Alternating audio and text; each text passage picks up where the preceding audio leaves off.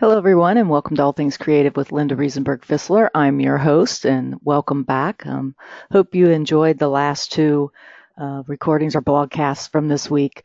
We talked a little bit about suspending a reader's disbelief, and also talked a little bit about the specials that are going on out on Amazon. So make sure that you check those out.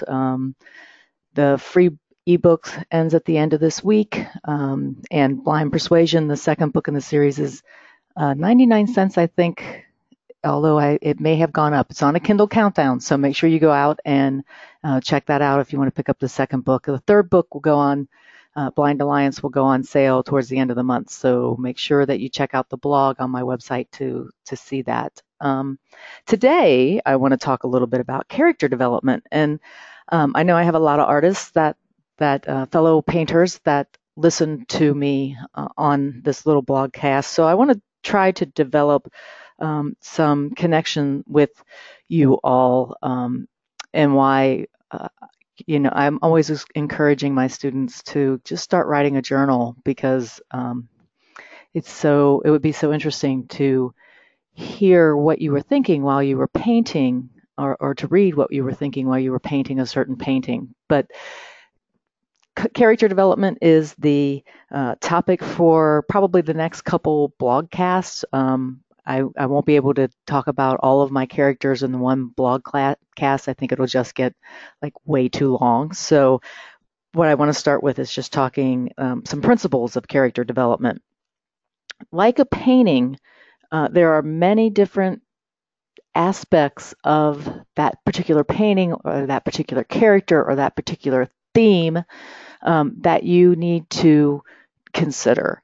And one of those key pieces, so let's think about this as a painting, and I'm dividing my painting into the rule of thirds. And I have this thing called a focal point. And I have to decide which of those 4 points where the rule of thirds, where the third lines cross, each one of those cross areas is a focal point. So which focal point am I going to look at? What is it that I want the viewer to be able to go to and focus on? And that becomes, in writing, our protagonist. That's the character that will be the one that everybody most identifies with. That focal point will be the one area where we all go and look at and decide, okay, this is the most important piece. Okay, so for the Blind series, the most important piece is Nicole, because everything is going around Nicole's life and how Nicole starts to pull back her power to make sure that she is in control of her life and not the assassin, or not the politician, or not the MI6 agent. A lot of the book revolves around Nicole taking her power back. So that's the focal point. Okay, so kind of interesting the way that we went from the rule of thirds in painting to a focal point, a protagonist.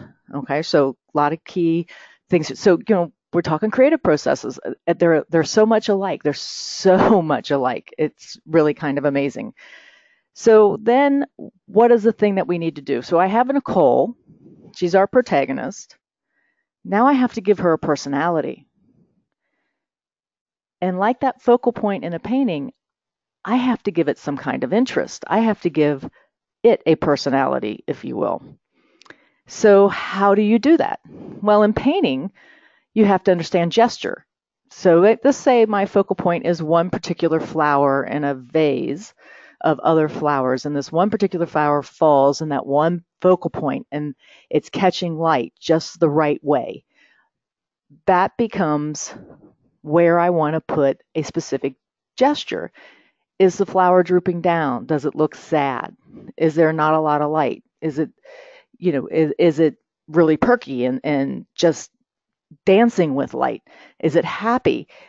So all of these type of gestures that we paint into it, maybe the petals are all, drooping down, there's a little bit of brown rot, you get a totally different feeling from that than if it's all beautiful yellow, reds, bright colors dancing around in the light, and it's taking center stage. It's blossomed and it's beautiful. Totally different feelings. And we do that with gestures, how we paint gestures. And you can do the same if you think about portrait or painting, figure painting. How a person is standing, the tilt of their head, the little, how their mouth creeps up at one side, and into a smile or a grin, the light in their eyes, how much eyelid is shown, are their eyes very engaging, or are they half closed, eyelids half closed. All of these things are gestures, and all of them basically provide the viewer, it connects with their emotions and how they react to that particular painting. For characters, for my protagonist, Nicole, a lot has to do with more than just gestures. And I have a really cool little book that I look at that helped me start writing more constructively, if you will. It's by Sid Field. And he talks a little bit about characters. And he says, what is characters? And it's what do all people have in common? We're all the same. We have the same needs. We have the same wants. We have the same fears. We have the same insecurities. We want to be loved. We have people who like us. We have people who want us to succeed. They want us to be healthy. They want us to be happy. And there's certain things that get under everybody's collective skin, if you will. So there's some people that do that. And then how are we different? What separates us? Okay. So character really is a point of view. So my particular blind series is written from a number of point of views. So basically the three main characters. So it's written from Nicole's point of view, it's written from Jenkins's point of view, and it's written from Sean's point of view. And it switches throughout the book, which is sometimes hard to contain. But I think it's really introduced this triangle of three people who are very, very close and who actually need and depend on each other. When Jenkins is in a tight spot, Sean and Nicole come to the rescue. When Nicole's in a tight spot, Sean and Jenkins come to the rescue. These three have each other's backs. And these three put friendship and love and their feelings for one another above all else. If I can say right here and now, if you've been following this series, that Jenkins becomes president. And if something in his presidency happens where he might have to give up the presidency for either Sean or Nicole, he'd do it in a heartbeat. Okay, so that's just the way Jenkins is. It's the same way with Nicole and Sean. These three put their friendships above all else, and always will. They will be tried, and there may be a time where they have a falling out, but in the end, they realize their impact in the world. So there are things that separate them. One of the things that could come between them, for example, I'm not saying that it is or isn't, but one of the things that could separate Sean and Jenkins is their love for Nicole and who Nicole is with. So that's a very hard thing for Jenkins and Sean to swallow, depending on who she is with at the particular time. So basically, that focal point in a painting and that focal point, if you will, protagonist, the focal points in the book are all basically a point of view. So with me having three characters in the series, I'm writing from three different points of view. And your focal point in the painting, that particular figure or whatever, that becomes your point of view that you are trying to express to the viewers. Trying to think of what else I needed to say here. So, the part about personality, I'll go back to that a few minutes. Part of what defines a character's personalities are their attitudes, their gestures, their actions, their beliefs, their core, and it's very, very important that you know these things about the characters before you start writing them. So, and start creating them. So basically, each one of my characters in the book, every one of my characters in this book have a backstory that Blind Intention, which is a little prequel, goes into and gives you the background, one specific point of background on the three main characters of the Blind series. So you learn about Jenkins, who became a Navy SEAL, one of the first Navy SEALs, and you learn about him going through Hell Week. And Nicole, you learn that she was part of the first class, female class of lawyers who attended Harvard Law School, actually on Harvard Law School's campus. Before that, they had all attended Radcliffe, and that was in like 1964. And that is, in both cases, that is based on historical truth, that these things happened in 1964, and this is what you know, I just inserted my characters into those particular things. And it's really interesting with Nicole because she was part of the class of 1964, the first integrated class, if you will, of male and female on the Harvard campus, attended law school at the Harvard Law School on the campus there. Prior to 1964, that had always been separate. That their degrees would say Radcliffe, it would not say Harvard. There were 22 women who actually did that in 1964, who were a part of this. 22 were accepted into Harvard Law School, 15 graduated. There was one who committed suicide. So that's what Nicole's foundation is on.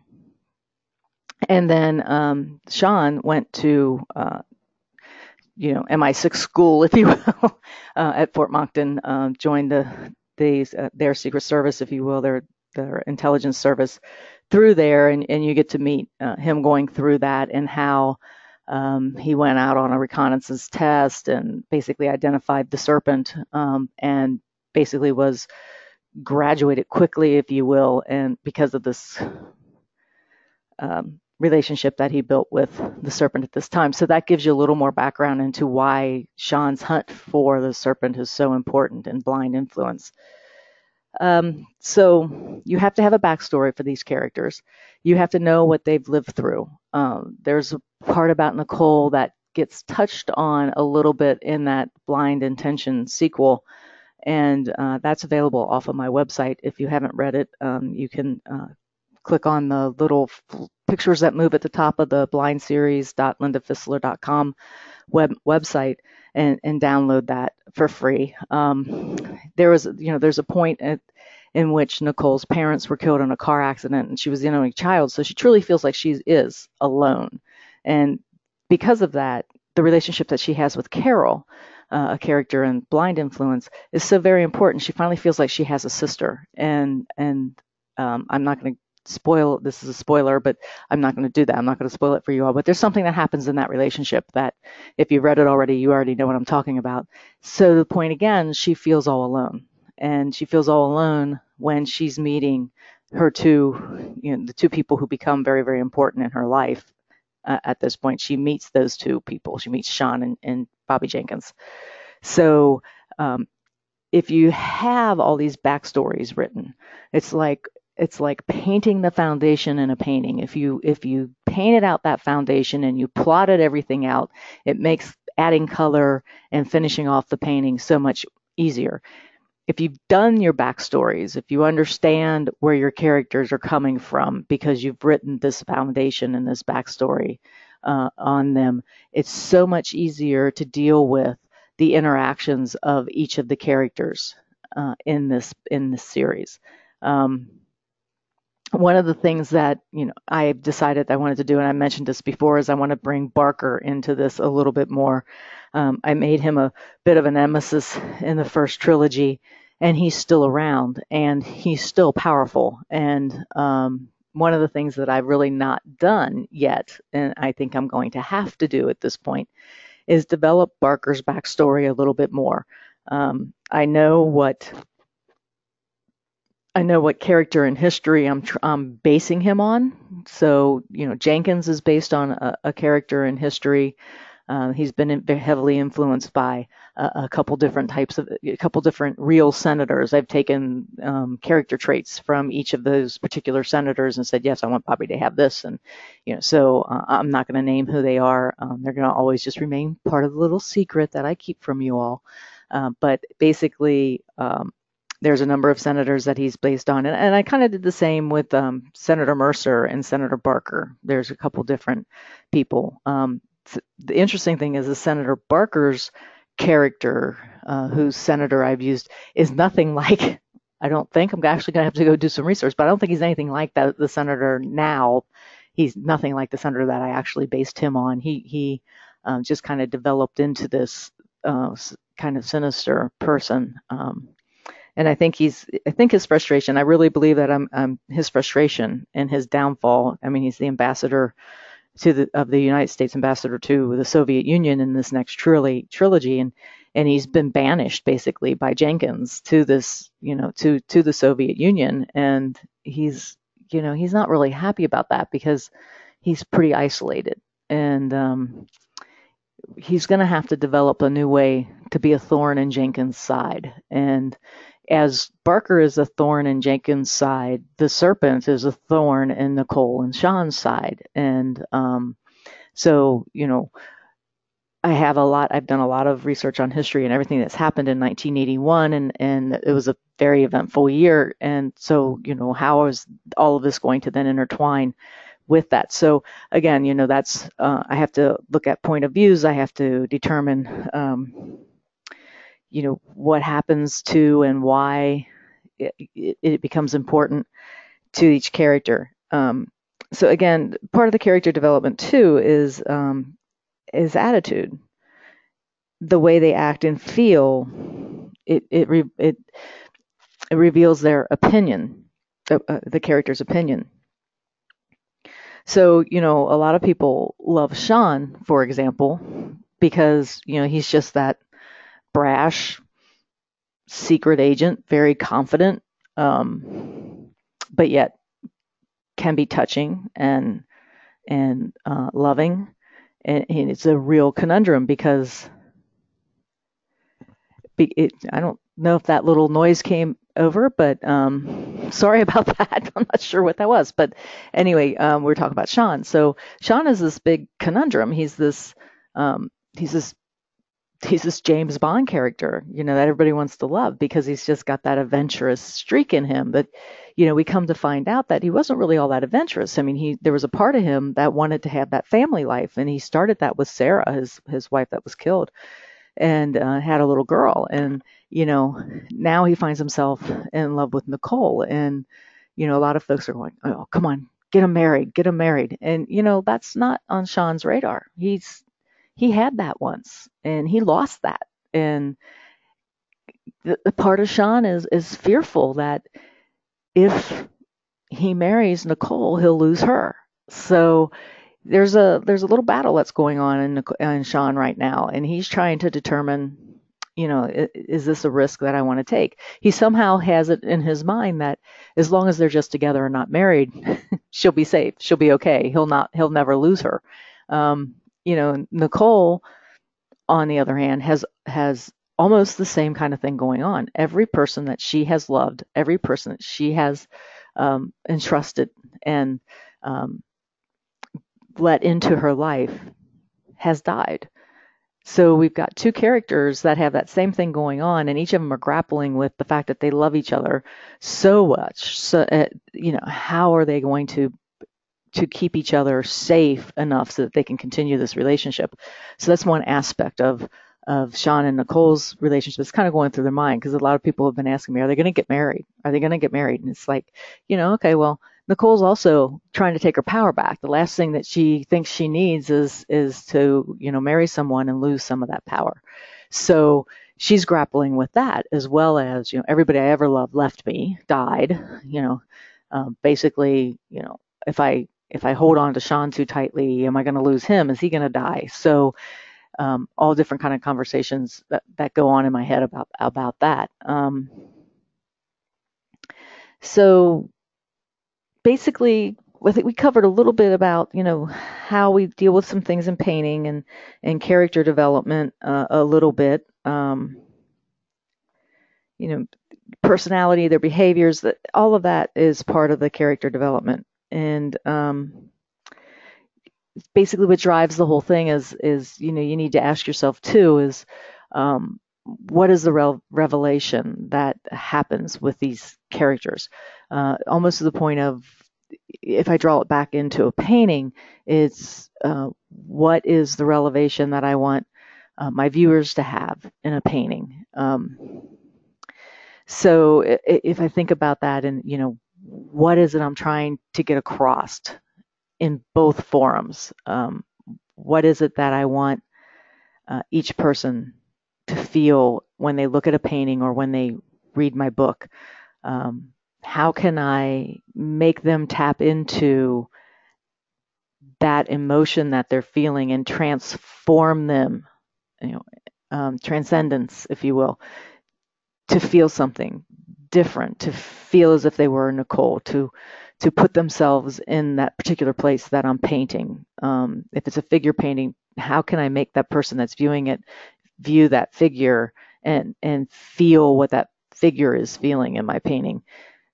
How can I make people like Nicole and Sean and Jenkins, or not like Nicole, Sean, or Jenkins? I know a number of people out there who are loving to hate Jenkins because he reminds them of J.R. Ewing. So, I've had a number of people go, it's just like J.R. I love to hate him. And, so I love all my characters. So it's very hard for me to hear somebody say that, they hate a particular character. They hate him so much that they love him. They love to hate him. And it was, and it's like, really? You don't like him? And it's like, really? You don't? You don't like Jenkins? That's, maybe it's just because we all hate politicians. I don't know. But, it's like, I kind of like Jenkins. And yeah, he's not perfect, but, neither are people. And, I think in the next trilogy, we're going to find out some places where Nicole and Sean aren't perfect, because at some point, I'm thinking they're a little too perfect right now. So imperfections are what make them endearing to us. So that's another thought on character development. And I think since I'm going to be talking about this over the next couple of days, I think this is probably a good place to just kind of stop and let you digest what I've been talking about. And, like I said, the boundary, it's always fascinating to me when I start taking, what I've learned over 20 plus years, excuse me, 20 plus years of painting, and I just kind of flip that around into some of the fundamentals and processes of writing. And again, creative process. I can't speak to like making music, because I played piano when I was a kid, but I haven't really studied music all that much. But I had a friend on our chats he used to play guitar with Manhattan Transfer, and we talked a little bit about creating process, and the creative process is just, it's so similar. You just take little deviations off of this particular path. And so a lot of folks that I run into say things to me like, oh my gosh, I could never write a book. And they're sitting there painting a gorgeous painting, and I'm sitting there going, why couldn't you? Because it's just a matter of, you didn't learn to paint that gorgeous painting the way you're painting it overnight. And it's the same thing with writing. I've been writing since I was a kid. People gave me crayons and I wrote words instead of, painting, instead of coloring in a tree. I'm sitting there writing tree on the side, and this tree does this. And, so it became natural to me to do this. And the combination of, writing and painting, it just opens up a whole new world. And I'm not the only one that does that. I mean, all of our master artists that we look up to, Scott Burdick is writing novels as well, and everybody's written an art instruction book at some point, and they've had some coaching through that. So it's kind of fun. I do enjoy talking to Scott about, we had an art chat where we talked about writing and how writing and art painting kind of intertwine. And it's all, it's all about the foundations. It's all about the development of the character, of the personality. It's all about, putting in gestures. It's all about, making it believable. It's all about, adding color, vibrancy. It's all about, defining the character, creating a backstory. So I really, really, really want to leave you with the thought of, I really do, too many reallys, but anyway, I want to leave you with a thought that if you are an artist and you are painting, or if you are a writer and you are making a novel. I hope this talk has been somewhat interesting to you, but I'd like to encourage you to kind of reach out and expand a little bit. If you're an artist, start writing a journal. Talk about the painting in terms of the things that we have discussed, the foundation of the painting and what you want somebody to feel, and start thinking about that. I mean, a lot of my paintings, because being peaceful is so important to me, a lot of my paintings convey peace.